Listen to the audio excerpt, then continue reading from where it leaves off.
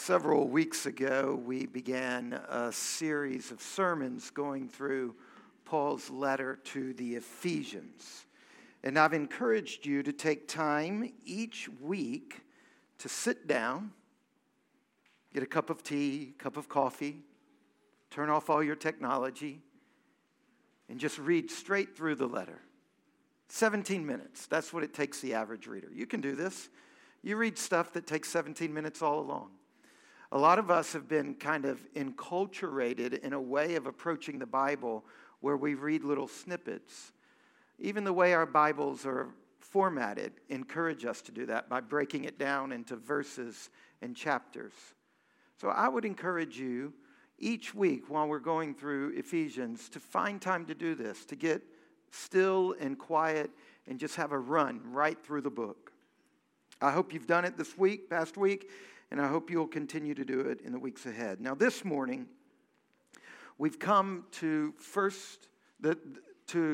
Ephesians chapter 1, verses 15 through 23.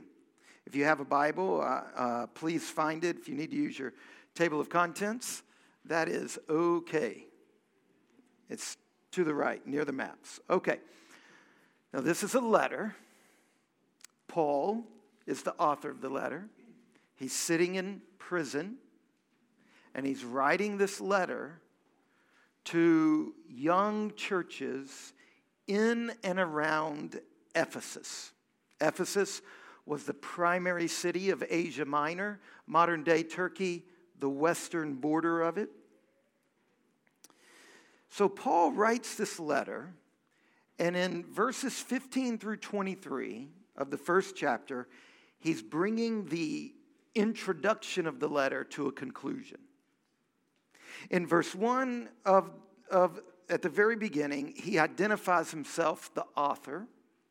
In verse 2, he greets the recipients.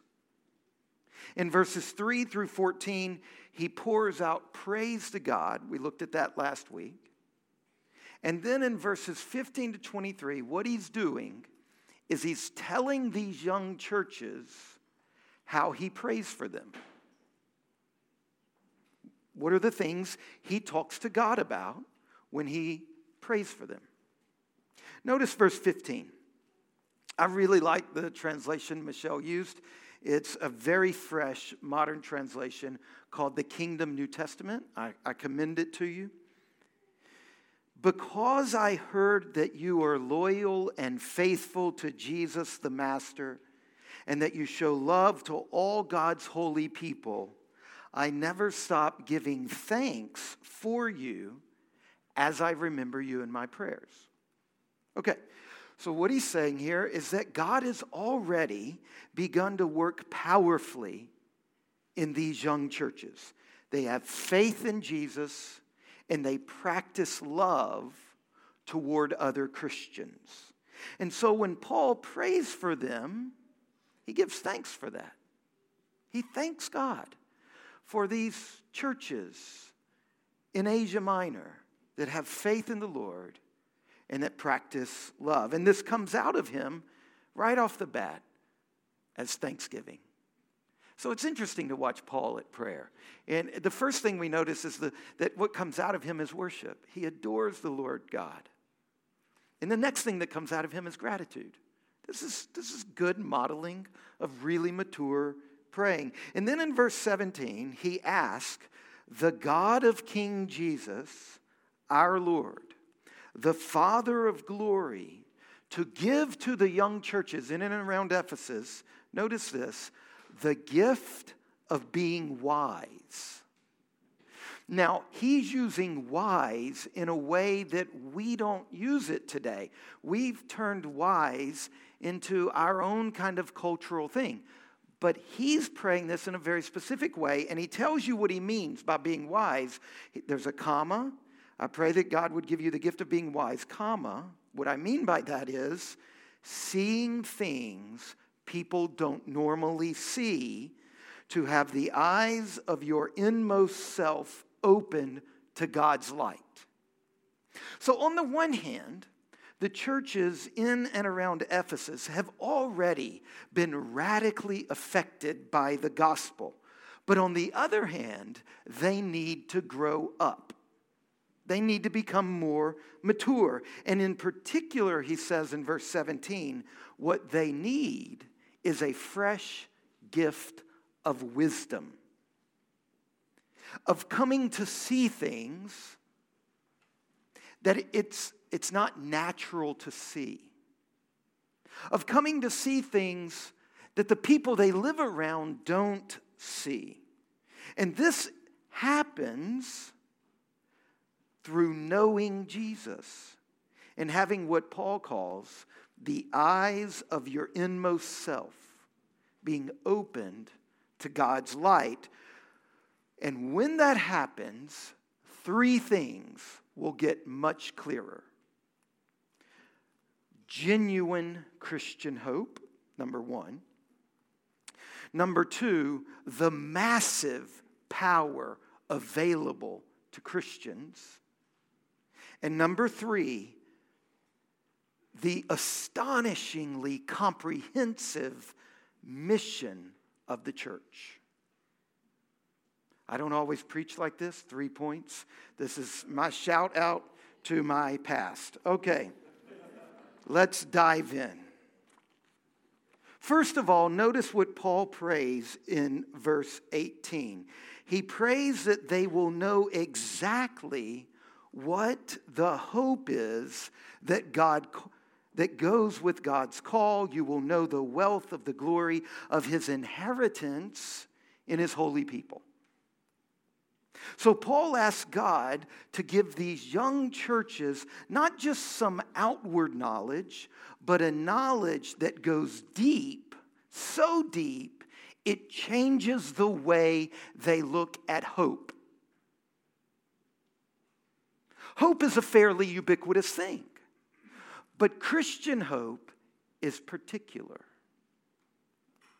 So what is this hope that Paul is praying for them to have? What is this hope to which Christians have been called to? Some of you, if you've grown up in the church, you're accustomed to thinking that Christians are called to be holy. But Paul also says here we're called to a particular type of hope. And it takes as much wisdom to have this kind of hope as it takes to have Christian holiness. And it takes as much work to have this kind of hope as it does to have Christian holiness. And it's as different from the hope of the world as holiness is from the world's ideas. So Paul is asking for them to have something in particular. Far too often, Christians here in the West, over the last several centuries, we have assumed that hope, the object of our hope, is to get to heaven. And some really bad books and some really great books like John Bunyan's Pilgrim's Progress have been written in which the happy ending is the hero reaching the end of this worldly life and going off to life in heaven. But that's not the biblical view of hope. That's not our hope. Go back to verse 10. God's plan is to, look what it says, unite all things in Christ. Things in heaven and things in earth. Our hope concerns the whole cosmos, everything, all things in heaven and all things on earth being united in Jesus Christ. This is what our Old Testament reading was about, that David read to us in Isaiah chapter 11. And remember especially, not only all of that beautiful, evocative imagery of lions and lambs laying down together. And I was sitting by Shay, whose burning question in life is, Dad, can I take my shoes off now? And I was sitting there thinking, I almost leaned over her and said, you won't have to wear shoes anywhere. Snakes won't be a problem. Thorns won't be a problem. Dad won't stop you. But remember especially verse 9 of Isaiah chapter 11. The earth shall be full of the knowledge of the glory of the Lord as water covers the sea. That's our hope. Not for some disembodied kumbaya Casper convention in the sky. Our hope is for this earth to be filled with the knowledge of the glory of God. That's the promise. The creation as a whole set free. After all, God is the creator. He has no interest in leaving earth to rot and making do for all of eternity with only half of his original creation. God intends to flood the whole cosmos, heaven and earth together, with his presence and his grace. And when that happens, the new world will be born, in which Jesus Christ himself will be the central figure. He'll play on the news cycle, endless loop. That's our inheritance. Our inheritance as Christians, what we're going to get one day, is that. The whole earth flooded with the knowledge of the glory of God like water covers the sea. For so many Christians here in the West, the name of the game for the last couple of centuries has been that when this life is over, we'll go to heaven. But that's just a parody of the grand story the Bible tells. Now, to be sure, there is much about this earth at this moment which is sad and dark and gloomy and evil, and we definitely want to be rid of all of that, and we want to be with God. But the whole point of the biblical revelation is that the God who made heaven and earth together in the first place is going to renew them so that the end of the whole story will not be heaven by itself, but heaven and earth reunited, fully integrated. That this earth will be heavenly and heaven will be earthly. That's the Christian hope. That on this earth there will not be a single square inch of it that is not filled with the knowledge of the glory of God. Not family life, not education, not the justice system. All of that will still be here, but it'll be full of the knowledge of the glory of God. This is a really good prayer to pray for our church, that we can really have that as our dominant hope. That hope will be what pulls us forward, what gets us out of bed every morning, which gives us a way of understanding our vocations. In the New Testament, the resurrection of Jesus opens up creation. God says in the resurrection, yes, this is my world. I am making it over anew, starting with the physical body of Jesus Christ. Okay, so when Paul is praying for the churches in Ephesus, and he asks God to give them a fresh gift of wisdom so that they can see something they don't normally see, what he's praying for is that they will see where this thing is going. Not just in their head, but deep in their imagination. That this will be the framework of the way they think about life. How about you? Do you see it? Does this make you into who you are? Is this dominating you? Or do you need a fresh gift of wisdom so that you can really understand this? And really get it. Is this your hope? Do you need to be delivered from the thin parody of Christian hope that has dominated 18th, 19th, early 20th century Christian hymns and Christian fiction? Do you need to be delivered from this? Do you need the eyes of your inmost self open to God's light so that your driving hope is the marriage of heaven and earth? That's the first thing Paul prays for the Ephesians. What a great thing to pray for your children, parents. What a great thing to pray for each other when you pray for each other. What a great thing to pray for the Christians you know. Give thanks to God for them and then ask God to deliver them from the thin barrenness that has captivated Christian visions of the future. What does he pray next? He also prays so that these young churches can be mature in their faith. Look what he prays in verse 19. He prays that God will help these young churches in and around Ephesus, that they will know the outstanding greatness of God's power toward us who are loyal to him in faith, according to the working of his strength and power. This was the power at work in the king when God raised him from the dead and set him at his right hand in the heavenly places, above every rule and authority and power and lordship, and above every name that is invoked, both in the present age and also in the age to come. Think about it this way. Harrisonburg is one of the great bicycling meccas of the East Coast.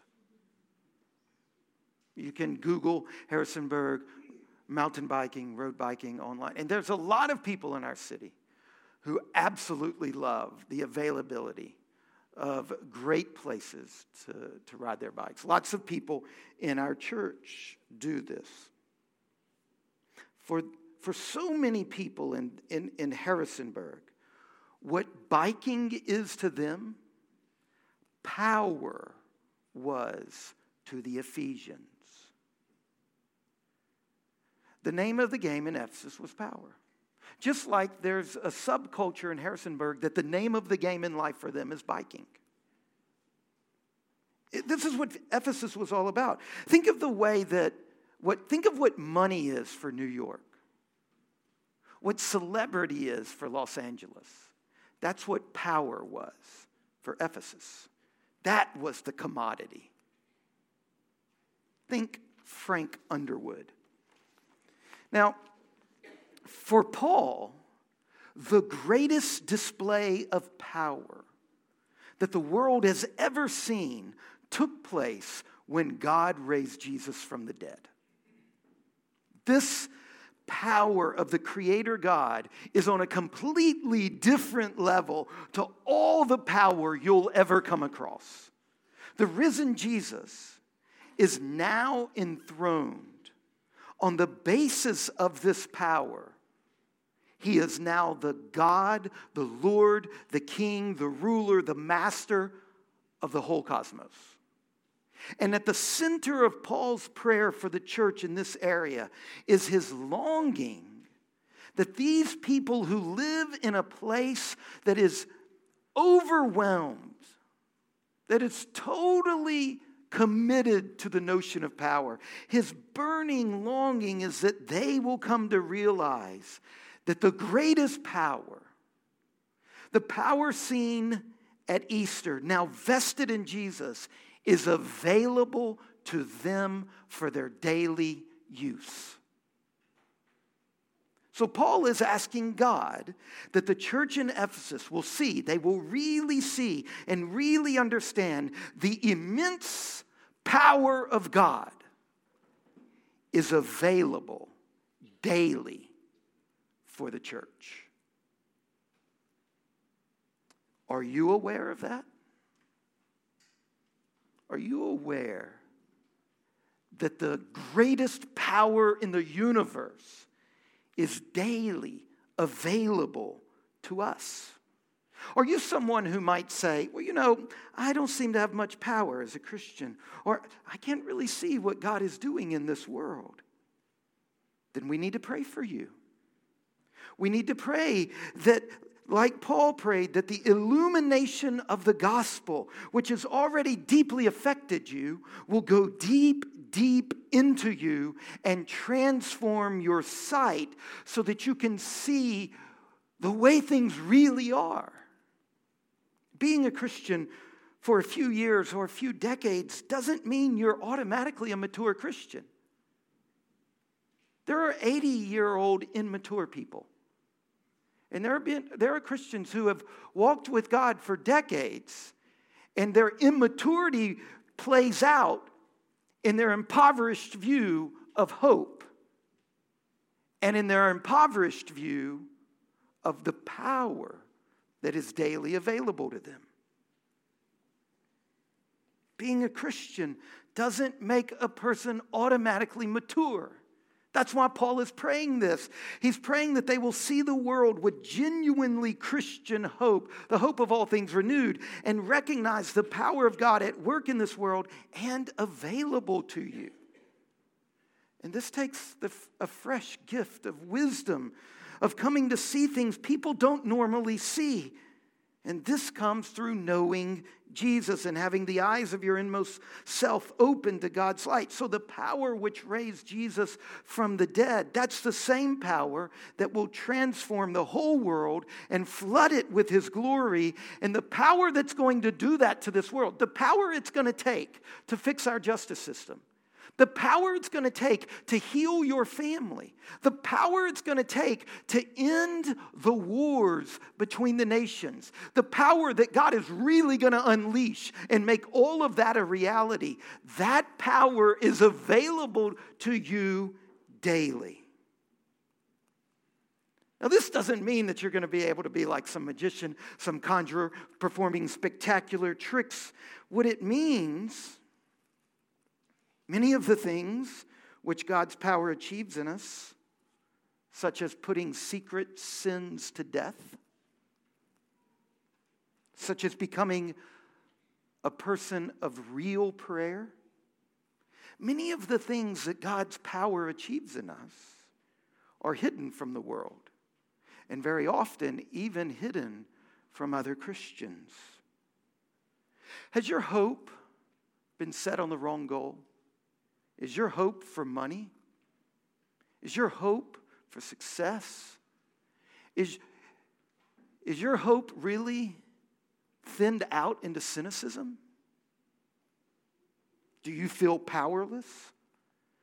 Then pray.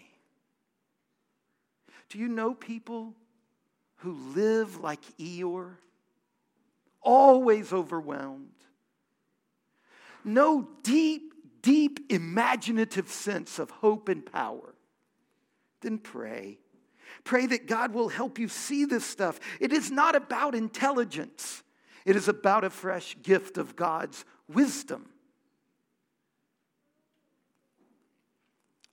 Now, the third and final thing Paul prays and asks of God for these young churches in and around Ephesus, the third thing he prays that they will be able to really understand is the massive, utterly comprehensive mission that he's given the church. Look at verse 22. God has put all things under his feet and has given him to the church as the head over all. The church is his body. It is the fullness of the one who fills all in all. Now, Paul is making the audacious claim that Jesus Christ is the victorious, exalted King, leader, cosmic Lord. There's been a victory. In the death and resurrection of Jesus Christ, God has broken the vice-like grip that evil and darkness has on this world. The vice-like grip of evil and darkness that enslaves nature and culture and humanity. And Paul says, right there at the beginning of verse 22, when he says that God has put all things under the feet of Christ, he's quoting Psalm 110, the psalm that we read earlier. Psalm 110, it is a fascinating passage of Scripture. It depicts the Most High God installing his king and then strengthening him to go forth and bring the enemy under subjection. So Paul picks up this language and he uses it to demonstrate that that is precisely what God has done in Jesus Christ through his death and resurrection. The death and resurrection of Jesus was God's decisive, dramatic blow to evil. That was how God broke the grip of darkness and evil over this world. And then in verse 23, Paul draws out the intimate union of the victorious Jesus and the church. So what he does in verse 22 is he says, in the cross and the resurrection, Christ broke the powers of evil, and now he is the Lord of the cosmos. And then in verse 23, he immediately flows that into the church when he says, and God has given him, Jesus Christ, the cosmic Lord, to the church as the head over all. The church is his body. It is the fullness of the one who fills all in all. So think about this. Christ is the head of everything, right? That was Matthew 28. All authority in heaven and on earth has been given to me. Christ is the head of all things, but as head over all things, he's been given to the church, and only the church is his body. So two things here. First of all, the church is nothing in itself. It is only special because Christ is its head and his presence fills it. And second, because the church's head is head over all, and because the one who fills the church is filling all things, there is now continuity between the realm of salvation and the realm of creation, between the church and the world. And so the whole of created reality is the church's legitimate concern. If our head is the head of all things, and he fills us, and all things belong to him, all things matter to us. See, suddenly, when I said earlier, the resurrection of Jesus opens up creation, everything is now of interest to the church. Those of you who are Christians, not only are you radically changed by Christ, but being changed by Christ, it leads you not only on an inward journey, but on an outward journey. The world is God's good and lovely world, but it's been spoiled horribly by human sin and by some vague, nebulous, hard to name, hard to put your finger on it, malevolent force. But the point of salvation, the salvation God offers in Christ, is the rescue of all things. And then God gives the head of all things to the church, and this cosmic Christ that's about everything fills up the church. And what does he do when he fills the church? He puts everything on the church's radar. The point of salvation is the rescue of all things, not the abandonment of anything. So Paul is praying that these churches in and around Ephesus would see that their hope is the renewal of all things. And the power available to them is the kind of power that can handle everything, so that they will realize that their mission is everything. We need a fresh gift of grace from God to wrap our minds around this, because we're so accustomed to a domesticated church that sticks its nose only in the area of private morality,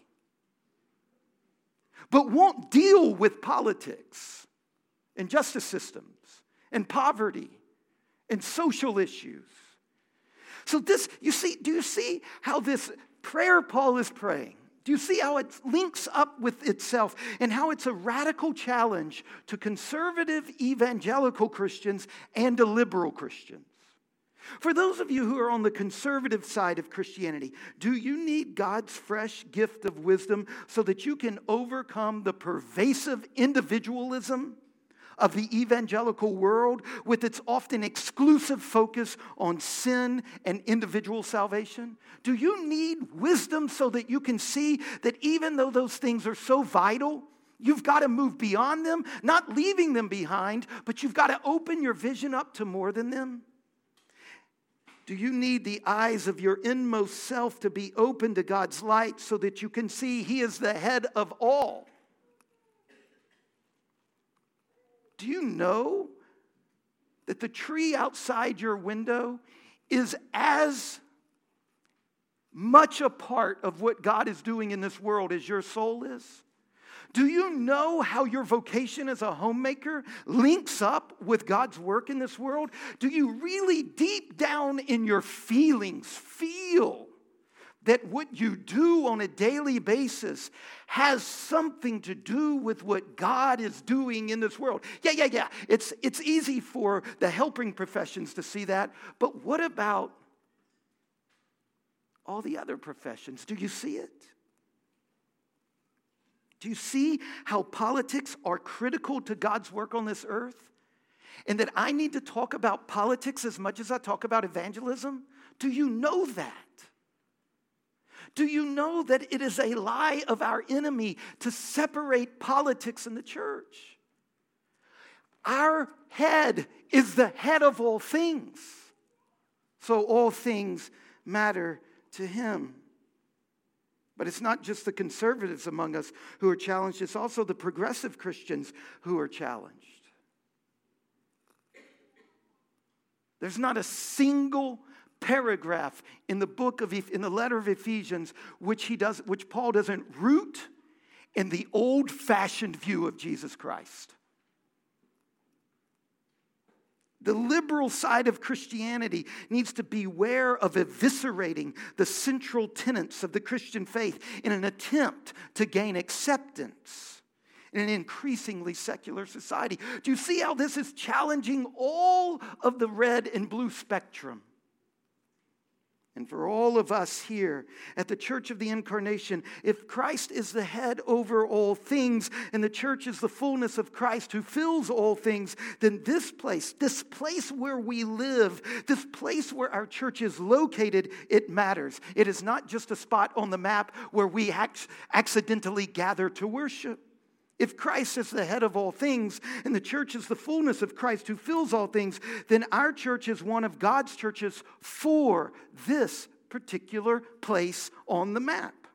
So when Paul wrote in Ephesians chapter 1, verse 1, to the saints who are in Ephesus and are faithful in Christ Jesus, we must recognize that Paul always, in every single one of his letters, he always starts the same way, by insisting that you live in two places and they matter.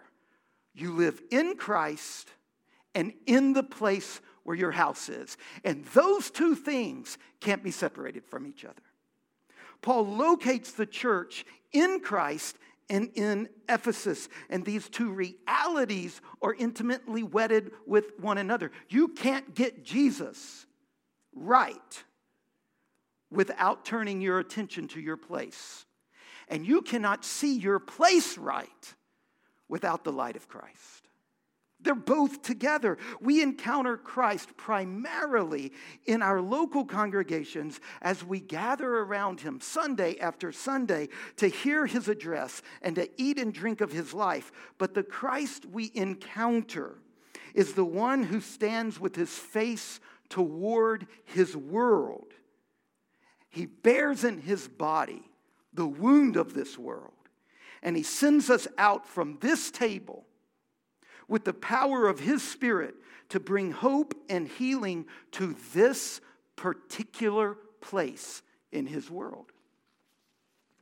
Taking Christ seriously requires us to take his world seriously. And to take this good but broken world seriously, we cannot drift off into vague generalities and abstractions. That's like somebody loving you vaguely or caring about you in theory or trying to help you in generalities. We must attend to this city. And we're downtown.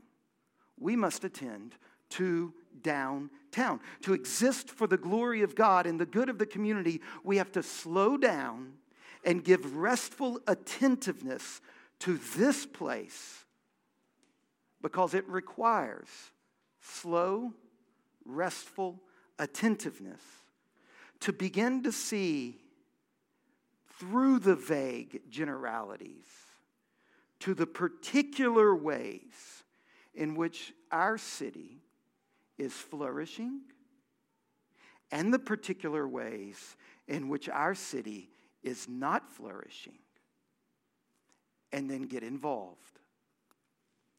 What are the major challenges facing our city? Do you know? If you can't name them, then slow down and get involved. We, as a church, must become much, much more politically and socially involved in our cities, because cities are not gatherings of individuals. They are groupings of systems, of institutions. God has placed all things under the feet of Christ, and he's given Christ as head over all things to the church, which is his body, the fullness of him who fills all in all. A church that journeys deeply into Christ will simultaneously journey deeply out into the particular place in which it's located, because the church does not exist for itself, but for God, and God exists for the life of the world. And what a great prayer to pray for the young churches in and around Ephesus, that they would have a fresh gift of wisdom so that they could see the real hope, which is Harrisonburg made new and renewed and healed. And they could see that the power that's going to make that happen isn't just in the future, it's available now. So that we can go with that into this utterly comprehensive mission. We need to pray this for our church. Will you bow your heads and close your eyes? Lord, would you do this for us? Father, would you please give us a fresh gift of wisdom so that we, the Church of the Incarnation, that each one of us and we as an institution can have genuine Christian hope, can really know the power that's available to us, and can join you in every nook and cranny of this community where you are calling us. In the name of the Father, and of the Son, and of the Holy Spirit. Amen.